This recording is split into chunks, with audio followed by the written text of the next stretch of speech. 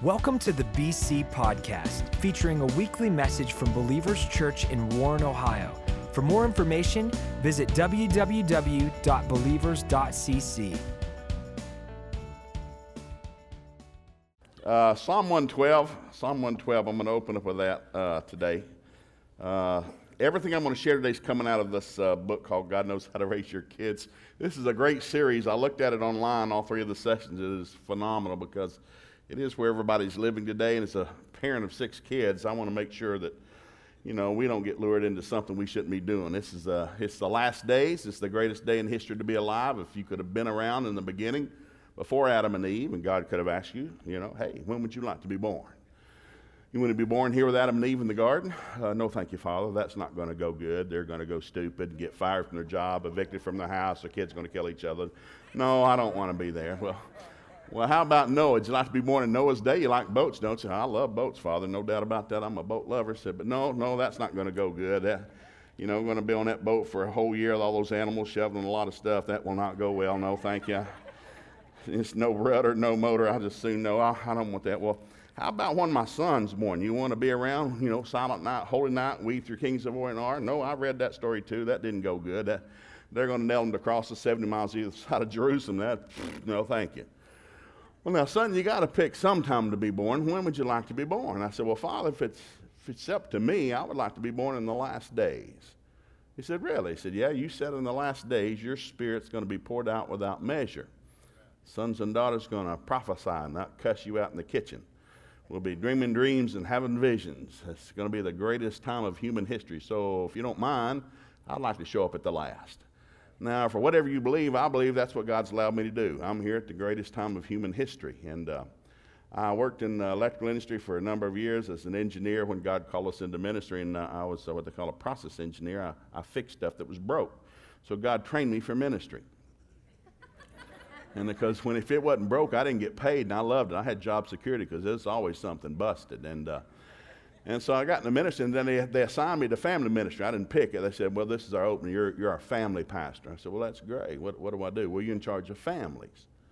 Well, I understand, but what do I do with them? Well, you help them. Well, help them what? They'll let you know. Don't worry. They'll let you know. And they did, and it was amazing. And I thought, I'm going to have to go back to the manual, because one of the things I learned as an engineer, you always got to go back to the original manual of how the machine was made and what it was made to do.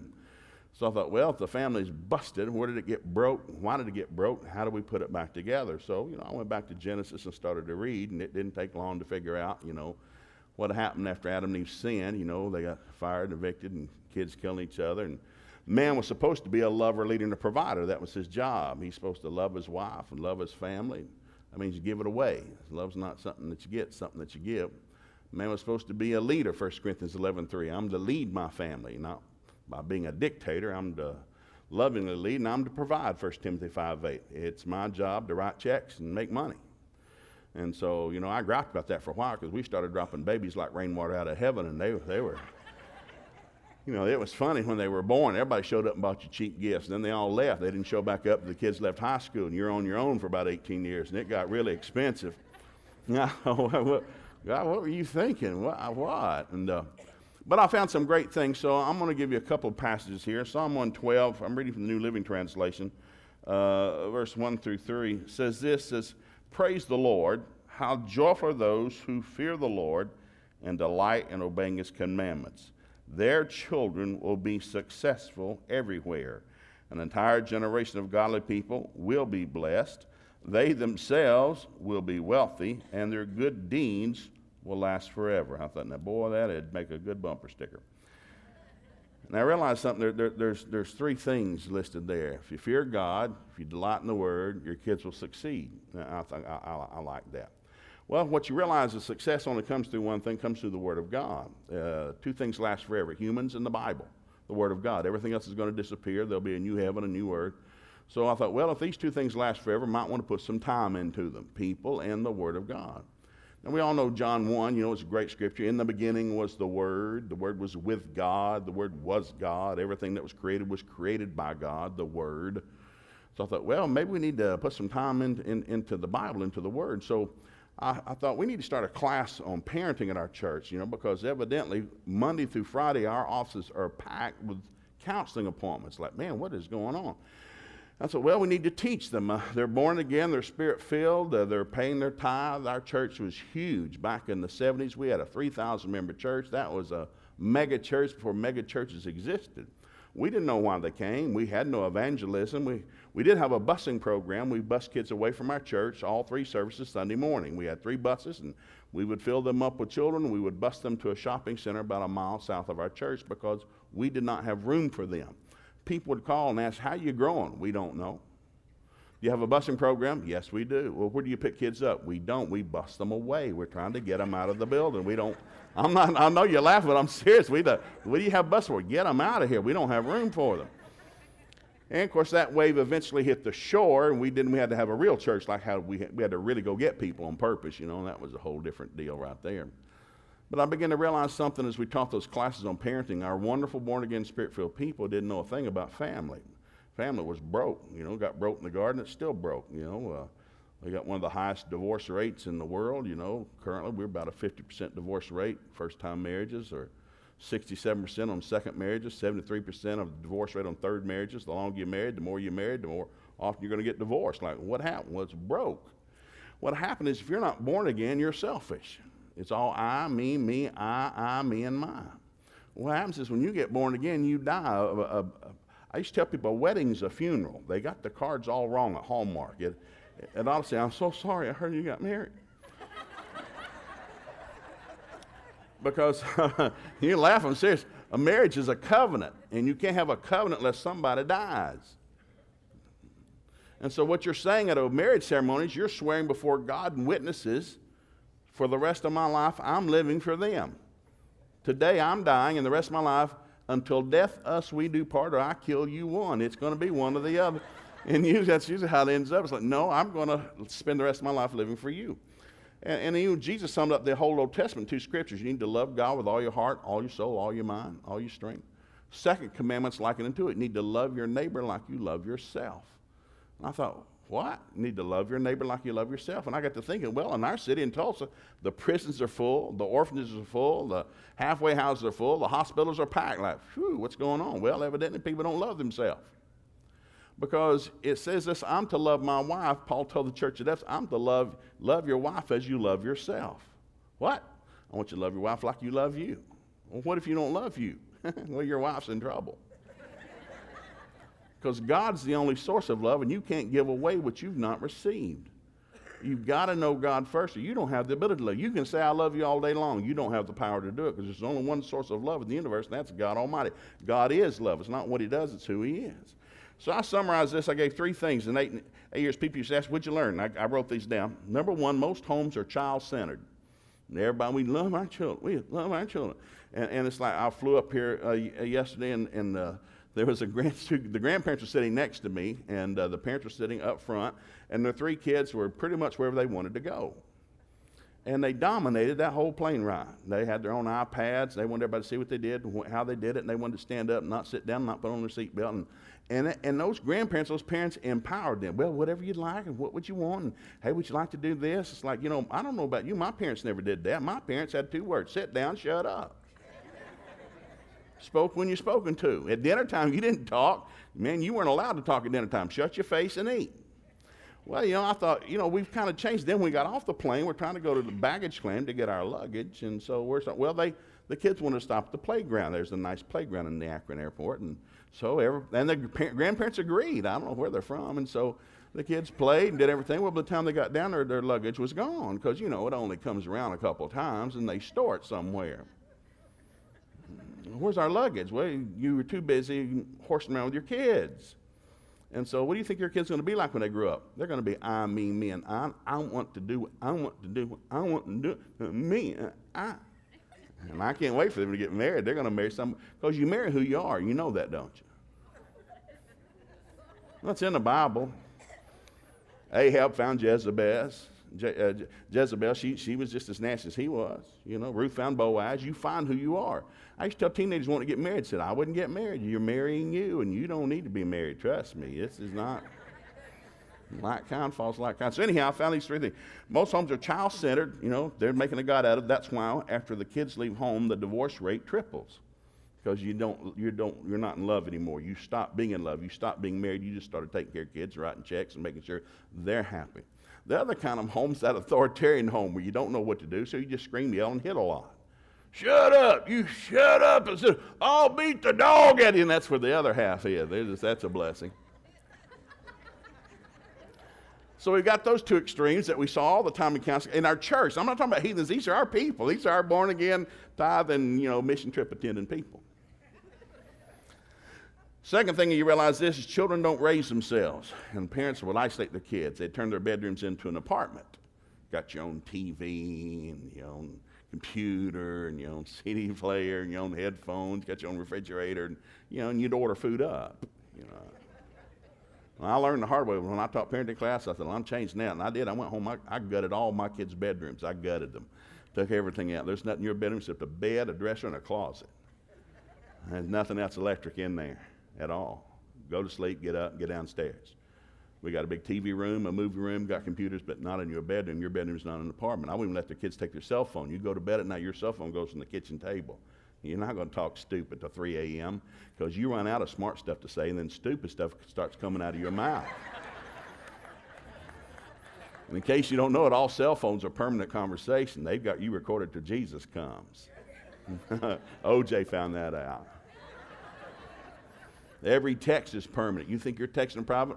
It's permanent. It's on a computer somewhere. So don't talk stupid. Go to sleep. So children don't raise themselves. They need parents. They need parents forever. You'll be raising your kids when they're 70 and you're 90. Kids don't stop growing when they turn 18. I don't know who came up with that number. That's a dumb number. And things like this, and kids don't do well when there are no boundaries. There's got to be some rules, regulations, rewards, and punishment. Ephesians chapter 6 and verse 4. There are things we do at our house, things we don't do.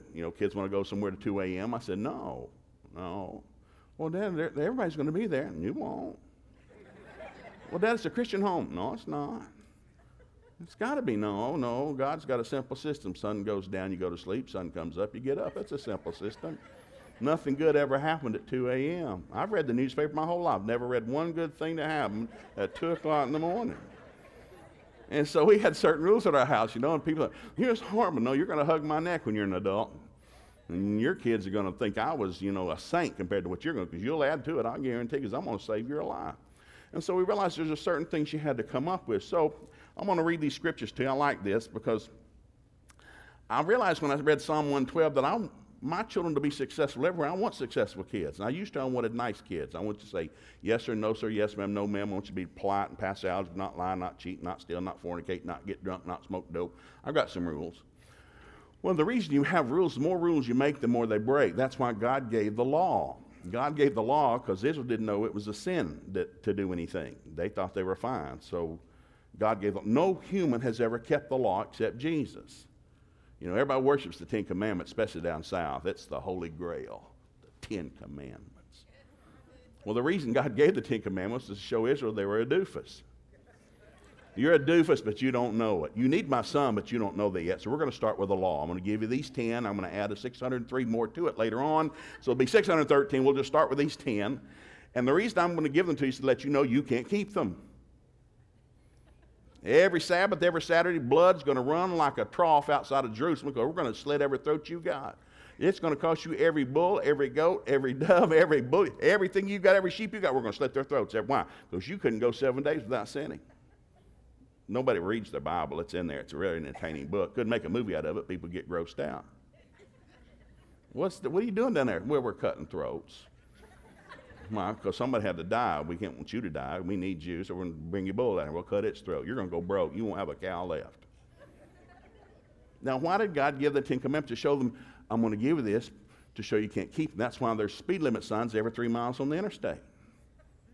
It's still 65. Son of a gun.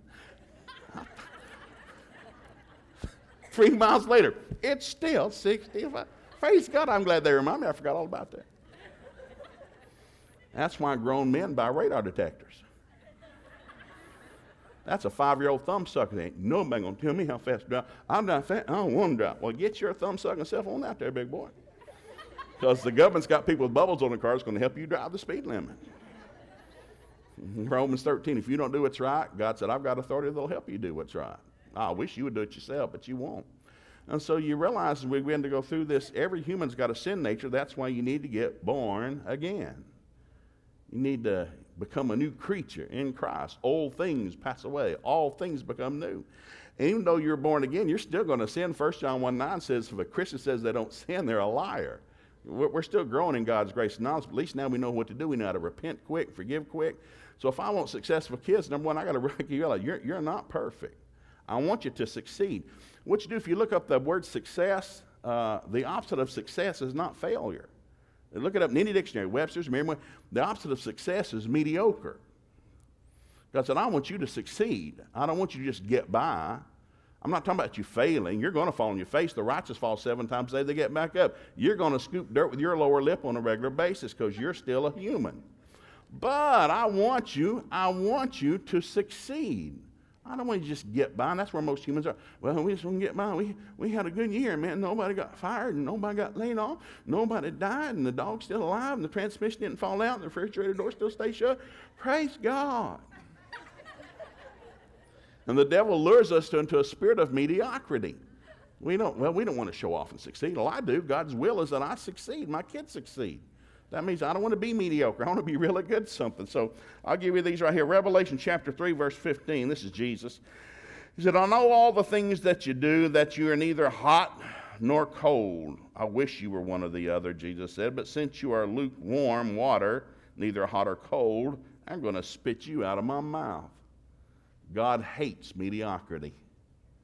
God hates mediocrity. If you're going to do something, do it. Do it well. Look at this. I like this. Colossians 3:23. Whatever you do, do it heartily as unto the Lord and not unto men. No, do it with all your might if you do something. Don't do it halfway. Don't do anything halfway. Don't live halfway. Don't clean the house halfway. Don't go to work halfway. Do something and do it right. Make people cry when you leave, not throw a party. Yeah, some of you got that. Ecclesiastes 9:10 says, whatever your hand finds to do it with all your might. So I realize something. Mediocrity is a sin. I don't like it. I want my kids to be successful. How are you going to succeed? You're going to have to find out what the Word of God says. I can't follow you around. I'm not Casper the Ghost. I can't follow you 24 hours a day. But if you get the Word of God in you, it'll stay with you 24 hours a day, and you're going to do really good. So I'll give you these. I've given you Psalm 112. Look at this. Jeremiah chapter 1, verse 7. It's a New Living again. This is the angel talking to Joshua. Joshua's about to cross the river. You know, he's been second command to Moses. Moses, messed up. He didn't cross the river. And so Joshua's he's looking over. Where are you going? The promised land. We're going to live in houses we didn't build, eat from vineyards we didn't plant. Whoo, kumbaya. The land of more than enough, milk and honey, and kumbaya. Problem is, there's big, ugly people living there. We should have got that land 400 years ago. When we didn't possess it 400 years ago, the devil brought giants into the land. They're squatting on our property because the devil's a thief, a murderer, and a liar. So now there's guys living over there that are 10 foot 2 inches tall. They got 6 fingers, 6 toes, and they got bad breath. What are they doing? Well, they're squatting on your stuff. That's your stuff. God said, I gave it to you, but you didn't take it. So big, ugly people took it. Well, I'm giving it to you again. Go get it. Well, what do we do with ugly people? Well, run them off. It's your stuff. So Josh was thinking about it. Man, they're big. That's some big old boys over there. So the angel shows up, and here's what he tells us. Be strong and very courageous. Why is he telling that? Because he needs to hear it. Be strong and very courageous. Be careful to obey all the instructions that Moses gave you. Do not deviate from them, either going to the left or to the right. Then you will be successful in everything you do. Study this book, instruction continually. Meditate on it day and night, so that you'll be sure to obey everything written in it. Only then will you prosper and succeed in all you do. What do we realize? Well, if I don't fear God and delight in His commandments, success isn't going to come to me. I'm going to be lured into mediocrity. I'll never do anything worth reading about because I'm tired and hard. And the teacher wouldn't pass me. Coach wouldn't play me. My boss wouldn't give me a raise. My wife wouldn't kiss me. My kids wouldn't hug me. My dog wouldn't let me pet it. It's hard. Man, music, radio's full of songs like that. Psalm 90, verse 17, I love this. It says this, may the Lord our God show us His approval and make our efforts successful. Yes, may God make our efforts successful. What are you trying to do? I'm trying to succeed. Who's trying to help me succeed? Well, God. Now, I like this in Proverbs 1, 3. This is real good. Proverbs 1:3 says this. The purpose of the Proverbs is to teach people to live disciplined and successful lives. What's the purpose of all that scripture? I'm trying to teach you how to live a disciplined and successful life. I want you to be more than a conqueror and overcomer. I want you to be the head, not the tail, above and not beneath. I didn't say hell would make a run at you. Tests and trials come to everybody. I expect you to get up and overcome. I expect you to finish real strong. I expect when you get to heaven, so you'll hear your Father say, well done, thou good and faithful servant. Not that life was easy, it's that we were more than a conqueror and an overcomer. God expects me to succeed in every area of my life, my marriage, my health, my wealth, my family. What are you trying to do? Succeed. What's the opposite of that? Fail? No, just hanging on. Proverbs 1:3 says the purpose again of the Proverbs is to teach people how to succeed. Now, I realized when I read this, how am I going to do this for my kids? I love my kids. I do. The kids been in church ever since the day they were born. Sunday morning, Sunday night, Wednesday night, you name it. We've been on mission trips. We've been on all of them. But I realized something. Being around it doesn't get it in you. Just because you're hanging around something doesn't mean it went into you. Just because I tell you what to do doesn't mean you're getting hungry for yourself. I've got to create a natural hunger in you for the Word of God, because if you don't get God in you, it's not going to work. You understand? I know a lot of kids came out of good homes and went crazy. Why? Well, you were around God, but God never got inside you. So I thought, well, I'm trying to make them read their Bible. I got the daily, New Living Translation paperback, and we'd carry it all the time, buy them a new one every year, trying to make them wear it out. And we'd drive to school in the morning. It was a long trip, 30 miles one way to go to school, and I'd get them in the back of the Suburban. Some got dressed, some didn't. Some had breakfast, some hadn't. Some got their homework, some didn't. It was a zoo. I'm pulling out of the driveway. It's 1 7/10 miles to the paved road. By the time we hit the paved road, I said, okay, what is today? Somebody said, well, it's August the 8th. All right, Proverbs 8. Read the first 3 verses. Dad, I got to do my homework first. Shut up. You read the first 3 verses of Proverbs 8. I'm pulling off the side of the road, and I'll sit here all day. And I've done it. I pull off the side of the road and just sit there, and they're just staring. Fine, I ain't got nothing to do. You stay here all day. Get F's if you want to. They won't let you play ball tonight, I'll guarantee you that. Fine, and they get mad. Fine. Word of God says. And they're just screaming. Fine, I don't care your attitude. Just get it out of your mouth. Now, and then they'd throw their Bible to one of their siblings. It's your turn, you read, And so it wasn't always a holy moment. We didn't play music. Nobody hummed a hymn. It was... So I realized I got to simplify this. I got to boil this thing down. Now, I'm an old engineer, and I love numbers. And I know God's he's a number God. 3s, 4s, 5s, 7s, 12s, 21s. I love numbers. And so 3 was a great number. Everything God did, he almost did in 3s. Father, Son, Holy Ghost, Spirit, Soul, and Body. You start going through all the scriptures. I need to boil this down for my kids. So I started off with a 3x5 card. I got blank 3x5 cards, and I got them on a Sunday night after church. Said, here, I got a new rule for you. New rule. Oh, dear God, what is it, Dad? Shut up. New rule. I don't want you to read your Bible ever again. No more Bible reading. I want you to stop. Don't read it. Don't read it. I've been trying to make you read it for years. You don't want to do it, then don't read it. I'll just use reverse psychology. Don't you ever read your Bible. So instead of reading your Bible, I'm just going to give you one verse for the week on a 3x5 card. One verse. I just want you to meditate on this verse for the entire week. One stinking verse. And so I started off in Jude. I thought, well, I'll go to the back and work my way to the front. So I went to Jude verse 20. And it's got a nasty list of things in the last days. In the last days, perilous times will come. Men will be lovers of pleasure more than lovers of God, heady, high-minded, truce breakers, unthankful, unholy, without natural affection, disobedient to parents. It's just a skanky list. At the end of that, he says, but you, my dearly beloved, need to do 3 things. Number 1, build up yourself on your most holy faith. Number 2, pray in the Holy Ghost. Number 3, walk in love. If you'll do that, it's going to go really good. So I put that on the cards for my 6 kids. Here, you got 7 days to do one of these 3 things. So I'm not going to ask you to do all 3, just one. This week, build up yourself in your most holy faith. I said, Sarah, how do you build your faith? She said, by reading the Bible. Yep, well, you can't do that anymore. I just made a rule. No more reading the Bible, so forget that one. Because faith comes by hearing by the Word of God. So you'll have no faith this week. So number 2, what's the second thing you do? We can pray in tongues. You filled with the Holy Ghost? What? Are you filled with the Holy Ghost? Yeah. Can you pray in tongues? Yeah. Can you? Well, if I count to 3, can you do it for me? No. Well, then you probably can't. You're just embarrassed. And so, and of course, just, well, I'm praying in tongues. Well, good. Sometime this week, tomorrow, Monday morning, on the way to school, coming home after basketball, pick about 60 seconds and just pray in tongues. Shondai Hikima, who stole a Honda, just cut something loose. I don't care. Because the Bible says that you're praying in the Spirit, you're praying the absolute perfect will of God for your life. And if you'll just pray in the Holy Ghost for about 60 seconds, 3 months from now, something great's going to happen for you.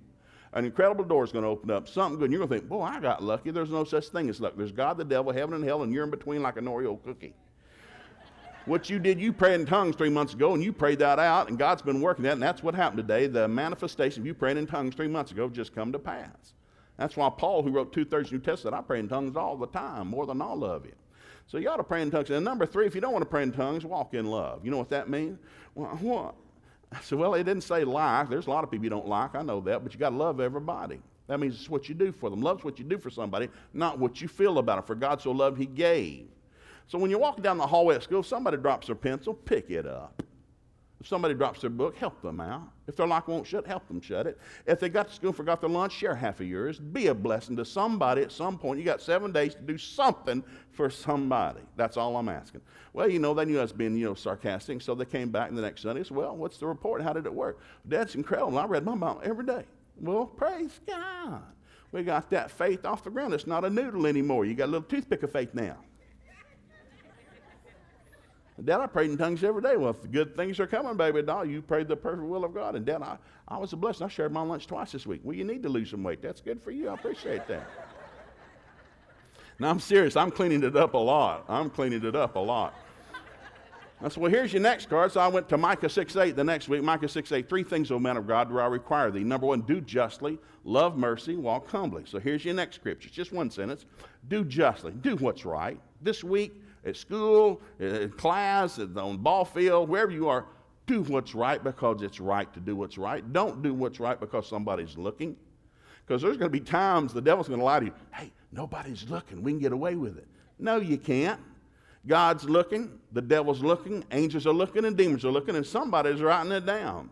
The Bible says you and I will give an account of every idle thought, every idle word, and every idle deed. Some men's sins are dealt with in this life. Some men's sins will be dealt with in the next life, but nobody gets away with anything. Well, if that's true, just go ahead and do what's right, even if nobody's looking, because somebody is looking. Do what's right because it's right to do what's right. It's called righteousness. There's great rewards for righteousness. Do justice. I love this. Love mercy. What's mercy? Well, that's what you need when you've sinned on purpose. Be merciful to other people. Peter asked Jesus, well, how many times we got to forgive somebody? 7 times? No, about 70 times 7. What? Like, well, you're kidding. No, every day, 4 to 9, get after it. What are you supposed to do? Be forgiving. Why? Because you were a sinner one time. Somebody forgave you. Somebody prayed for you. Somebody witnessed you. God drew you out of his goodness. Well, because you earned it. So why don't you be good to somebody? Because it messes with them when they know they don't deserve it. Love covers a multitude of sins. Draws unbelievers. So be merciful. I tell people all the time that when you need mercy, the Bible says run boldly to the throne of grace to get mercy and help in time of need. Like, when do you go to God? Well, when you need him. It'd be like running into heaven out of breath. And God says, hey, son, how you doing? Pretty good. What are you doing here? I just thought I'd come hang out. Are you in trouble? What? Are you in trouble? I might be. Have you sinned? What? Did you sin? Maybe. How's it working out for you? Not too good. God says when you sin, you don't run away from God, you run to God. What's mercy? You don't deserve it, you don't earn it, but God will give it if you ask for it. Blind Bartimaeus needed eyeballs. He didn't ask for eyeballs when Jesus came by. He started screaming, mercy, Son of David. Have mercy. Why? He's heard about God. God is a merciful, forgiving God. You ask him, he'll give it to you. So I tell this week, be merciful to somebody. Don't judge them. Well, you know what they're like, and I know what they did, and I know what they said. They said, blah, blah, blah, blah, and you're just like a toilet running over. Shut your face up. Be merciful. Love somebody. Love covers a multitude of sins. And then be humble. What does that mean? You start doing the Word of God, things are going to start happening for you. I mean, it's going to get good. And what happens is if you don't watch out, your little old flesh will get arrogant. You'll think you're somebody. The Bible says pride goes right before a fall. About the time you think you're doing something on your own, the rug's going to come right out from under you. You're going to hit your face in front of a lot of people. So stay humble. Humble's not weak. Meek's not weak. Meek is teachable. God said he will exalt the meek. What does it mean? Teachable. Realize something. I wouldn't be here without God. I wouldn't be doing this without God. I couldn't do anything without God. But now, since God's with me, there's nothing that I can't do. So I went through and I just started feeding the cards, and I think we sold out of them on the table. They said there's a few decks. So my daughter, my daughter owns she owns half my publishing company. It's called God Knows. This is our publishing company called Stoneblood Publishing. And so we got tired of paying somebody else for books. We just got our own company. And she's a marketing major. So she said, Dad, we need our own company. I said, okay. And so when I hired her, I gave her 10% of the company. You're going to own 10%. I'm going to own 90, 10. God gets 10, you get 10, that's a lot. Well, my wife got involved. She found out, said, you and Corey are going to have a company? Yeah, we're going to start a publishing company together. She's a marketing major. I got the stuff. She knows how to market it, and we're going to form a company. So we formed a corporation, a for-profit corporation, And she said, well, I understand you made her a 10% partner. And I thought she was bragging. I did. She gets 10%. She said, why? Well, she deserves it. Don't you think she deserves more? More than what? More than 10%. Dear God knows. It's my company. I built it, and I've done it. I've studied. No. I'm paying her 10% because she knows about marketing. I'm hiring her for what I don't know. Don't you think she deserves half? Not hardly. She says, well, if she doesn't get half, she's not going to do this company. I'm going to tell you that right now. So Corey owns half my company because I love my wife, and I still like to kiss her every now and then. And so Corey owns half my corporation. I'm shortening that up. It's about a 3-hour conversation, but so Corey owns half my company. And what that means was she had a lot of liberty. So I came in one day, and there's cases of these cards on the floor in my office. There's just cases of them. I said, what is it? So well, they're cards called Telling Your Child the Truth. So what is that? So well, that's when you teach about how you gave us 3x5 cards with 3 things on it to do. People keep asking for that. You keep telling them to make their own. I do, because you need to. You remember what you do. Do it yourself. I'm not going to make your card for you. Go get your own Bible, read your own Bible, make your own card. She said, well, you need to help them. You didn't make cards. I'm not making a card. She said, well, I did. I said, what? Yeah, we made them. She said, except 3 scriptures. I just put 1 on there. And there's cases. I said, how much did you spend on this? And she told me, I said, you can't do that. Sure, I can't own half the company. I write the checks, but I own half the company. And it was an ugly conversation. I can't repeat hardly any of it. It was really ugly. What are we going to do with it? See, we're going to give them away. When you do that sermon, you'll give them away. Dear God, Corey, how much again? So anyhow, we tried to give them away for several weekends, and nobody would take them. And so I got massive. You spent $1,000 just doing nothing for nobody. I'm just mad because I'm a Christian. And the righteous are as bold as a lion. And so anyhow, I went through this process, and finally she said, well, we've done it wrong. Marketing, Dad, there's no value. We're going to start charging $10 a box. And that's going to fix it. Trust me, Dad, it'll fix it. Perceived value. So we started charging $10 a box. Well, we sold out in 2 months. I bought a year's worth of cards. We sold out in 2 months. People, they're gone. If we had 2 or 3 services like that, we never made it till the next service. They're gone. Like, what? I told you, Dad, it's a great idea. And of course, we got great reports. Parents take and just put 1 card in their kid's lunchbox or put it in a backpack or send it to college with them, mail it to them. What are you going to do? Just meditate on 1 scripture. It's called Telling Your Child the Truth. Now, I don't care which one you pick. It says, I like this. I don't have a spirit of fear, but of power, love, and a sound mind. What is that? That's just 1 scripture. Meditate on this week. You don't have a spirit of fear. No, you don't. Every time God dealt with any of his people, he used words. You ever notice that? When Joshua was going to be somebody, he had a vision. All of a sudden, his brothers hated his guts. He got sold off into prison. And for 20 years, he's a prisoner. He had a vision, but he's a prisoner. Next thing you know, he gets asked to interpret a dream. He's the 2nd most powerful man on the face of the planet. Esther's whole family went into captivity. They'd sinned, man, she's captive, and the king has a beauty contest, and she gets picked because she happened to be a good-looking slave. And now he's going to make her his bride. Now she's all dressed up, and she's crying, I am the wife to a heathen king. Because, with the whole great things, and the prophet of God said, no, you've been born for such a time as this. You're about to save a nation.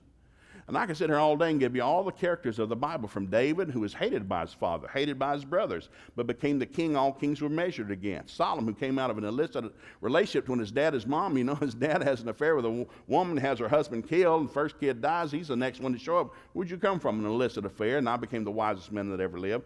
God loves to show off. What the devil does, he tells you, well, you're not smart enough. And you didn't pass algebra, and you didn't finish school. You can't walk and chew gum. You never could diagram a sentence, and you've been fired 5 times, and you're never going to be nothing. No, I'm going to be very successful, God promised me. I fear God, and I will succeed. I might be falling on my face, but I will succeed.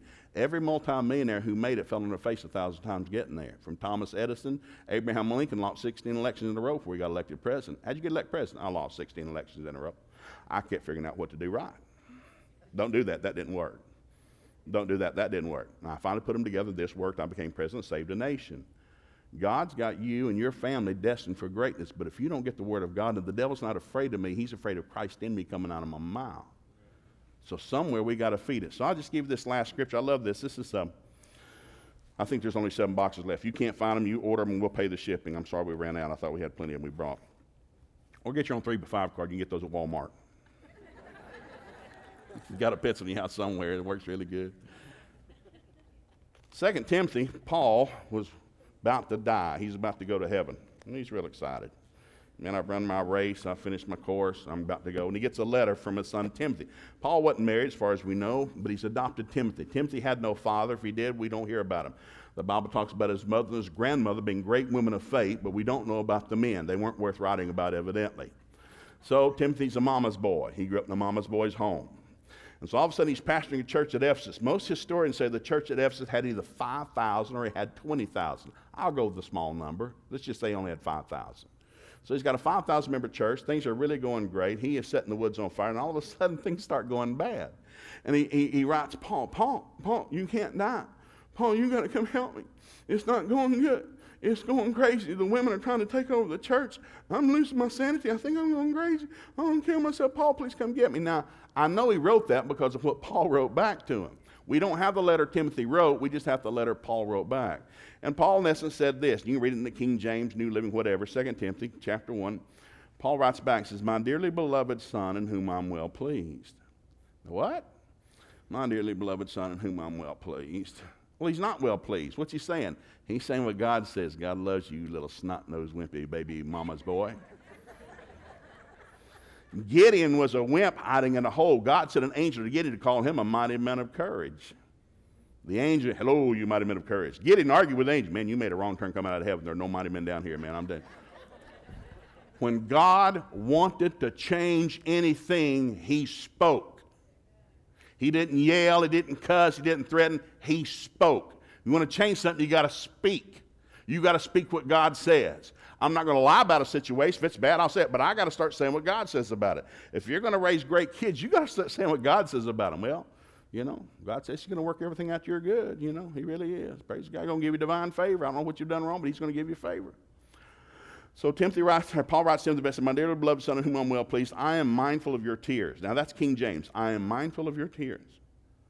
What's that mean? You snot-nosed mama's boy. You a grown man. You crying? Are you crying? Oh, are you snot? No. I am mindful of your tears. The next thing he tells him, you got faith. Now, why is he telling that? Because evidently Timothy thinks he doesn't. My faith is failing me. It's not working. I'm losing my church. Everybody going crazy. I'm losing my mind.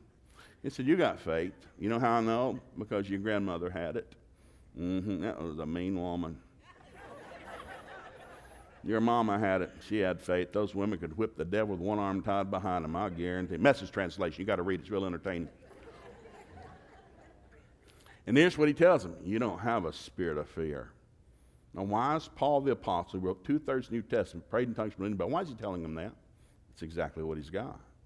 How are you going to get it out of them? I'm going to tell you what God says. You don't have a spirit of fear. You have a spirit of power. The same power that raised Christ from the dead lives in you. Don't tell me you can't do this. Don't tell me you're fried, you burn out. The same power that raised Christ out of the grave is in you right now. See, you don't have a spirit. You have power. You have a spirit of love. Don't tell me you don't love those people. I don't care if they all go to hell. I hope everyone go to hell. I don't care. You got a spirit of love. The love of God was shed abroad in your heart by the Holy Ghost, and you got saved. You just need to stir it up. And don't tell me you're going crazy. You have the mind of Christ. People who have the mind of Christ can't go crazy. And then Paul spends the next 2 chapters in 2-word statements. You need to stir up the gift that's in you. You need to encourage yourself in the Word of God. And Paul did nothing for 2 chapters. Boom, boom, boom, speaking the Word of God over him. And it saved Timothy's life. If you got a challenge in your life with your money, your marriage, your kids, your family, your sanity, your health, the only way out of it, people, is doing what God said. You got to speak what God said to speak. And people say, I went through Canada one time. Are you that name it, claim it religion? What? Are you from that name it, claim it bunch? Probably. I think we believe that. If you believe in your heart Jesus is the Son of God, that God raised from the dead, you'll be saved. You confess that with your mouth. Yeah, I believe it, and I confess it, and I'm saved. That's how I got saved. I named it and claimed it. I got saved that way. How'd you get the Holy Ghost? Well, I heard there was one. I asked for it, prayed in tongues. I believed it, and I said it, and Shondai Hikimo. Yeah, I guess I believe that. Now, they didn't send me home. They kept me for 3 weeks. It was amazing. They begged for money every service for something they needed. Always needed something. They wouldn't confess it. They wouldn't say it, but they sure would beg flesh for it. Now, the Bible says, let the redeemed of the Lord say so. Let the weak say, I am strong. Let the poor say, I am rich. Call those things to be not as though they are. You know, you're going to start saying what God says, not what you feel. What do you say? I'm going to say what God says. I'm going to agree with the Word of God, and God's about to do a miracle. And let's stand up. We're going to do something. I'm going to give you 3 things. Don't close your eyes. Keep your head up, your eyes open. I believe in this. I did this morning. I'll do it tonight. I've done this all my life, ever since I had kids. My oldest is 36. I realized I'm not a perfect parent. Didn't take me long to realize that. I had messed up. My first 2 were guinea pigs. I wrote them a letter one time. I apologized. I'm sorry. I didn't know. I just did the best I could, and I didn't know. So forgive me. Go with God. Great grace on you. Now I know. Because they said, Dad, you turned into a giant marshmallow. You let the other kids get away with everything. No, I learned from you what not to do. I was too mean and too hard with you. I'm sorry. Praise God. But God's going to bless you for it. And he has. They still love me. They still hug my neck. But 3 things. Psalm 34:11 says this. Now this is God. God says, come to me, children, and I will teach you the fear of the Lord. Come to me, children. I'll teach you the fear of the Lord. Now, why is the fear of God important? The fear of the Lord, Proverbs 9:10, is the beginning of wisdom. Proverbs 1:7, the fear of the Lord is the beginning of knowledge. What will wisdom and knowledge do? Wisdom will get you long life, riches, and honor. Knowledge will fill every room of your house with pleasant and precious riches. What do you need? I need to fear God. So we're going to say it. I want to ask God. We're just going to say it with our mouth. Father, I give you permission to teach my children to fear you. Psalm 5:12 says, I will surround the righteous with divine favor. I said, are you born again? I asked my kid, you born again? Yes. Then you are the righteous of God in Christ Jesus. And God has promised to surround you with divine favor. Quit telling me Coach doesn't like you. He likes you. He just doesn't know it yet. Don't tell me the boss ain't going to give you a raise. Boss loves you. He just doesn't know it yet because you are surrounded with a shield of divine favor. He did it for Daniel. He did it for Joseph. And they were slaves in a foreign country and ended up running the foreign country because of a shield of divine favor. God promised you a shield of divine favor. You going to agree with that?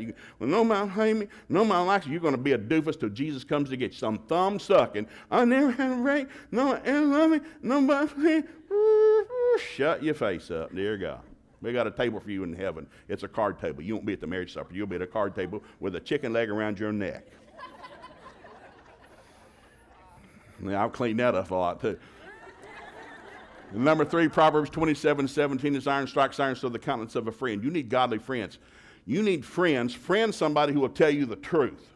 A friend is somebody who will stretch you, not hug your neck. You don't need a neck hugger and a backpack. Well, bless your heart. Bless you. I don't need, that's not a friend. That's a doofus. You need somebody that's going to stretch you and make you stronger and make you better. So God says this is his will that you have friends in your life. So Proverbs 27:17 is iron strikes iron, so the countenance of a friend. So we're going to thank God for godly friends. So everybody, say this after me. Say, Heavenly Father, I thank you for your word. Your word is truth. It sets me free. It keeps me free. According to your word, I ask you, teach my family to fear you. Surround my family with divine favor.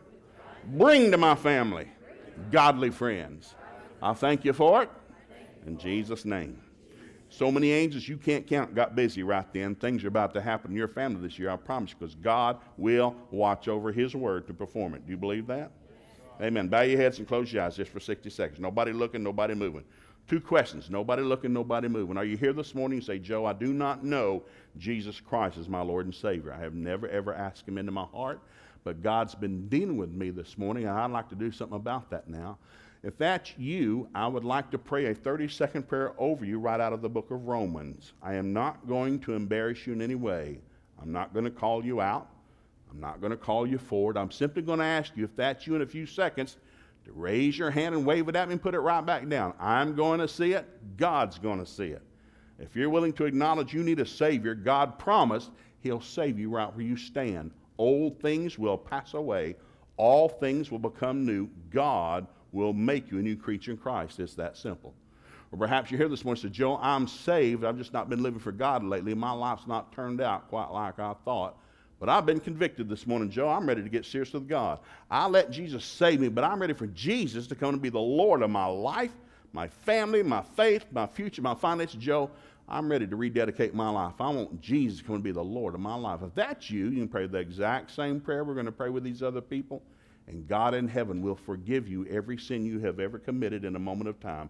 God will take your sin as far as the east is from the west, put it in the depths of the sea. There'll be no record of your sin in heaven, and God will make the devil pay back 7 times whatever he stole from him.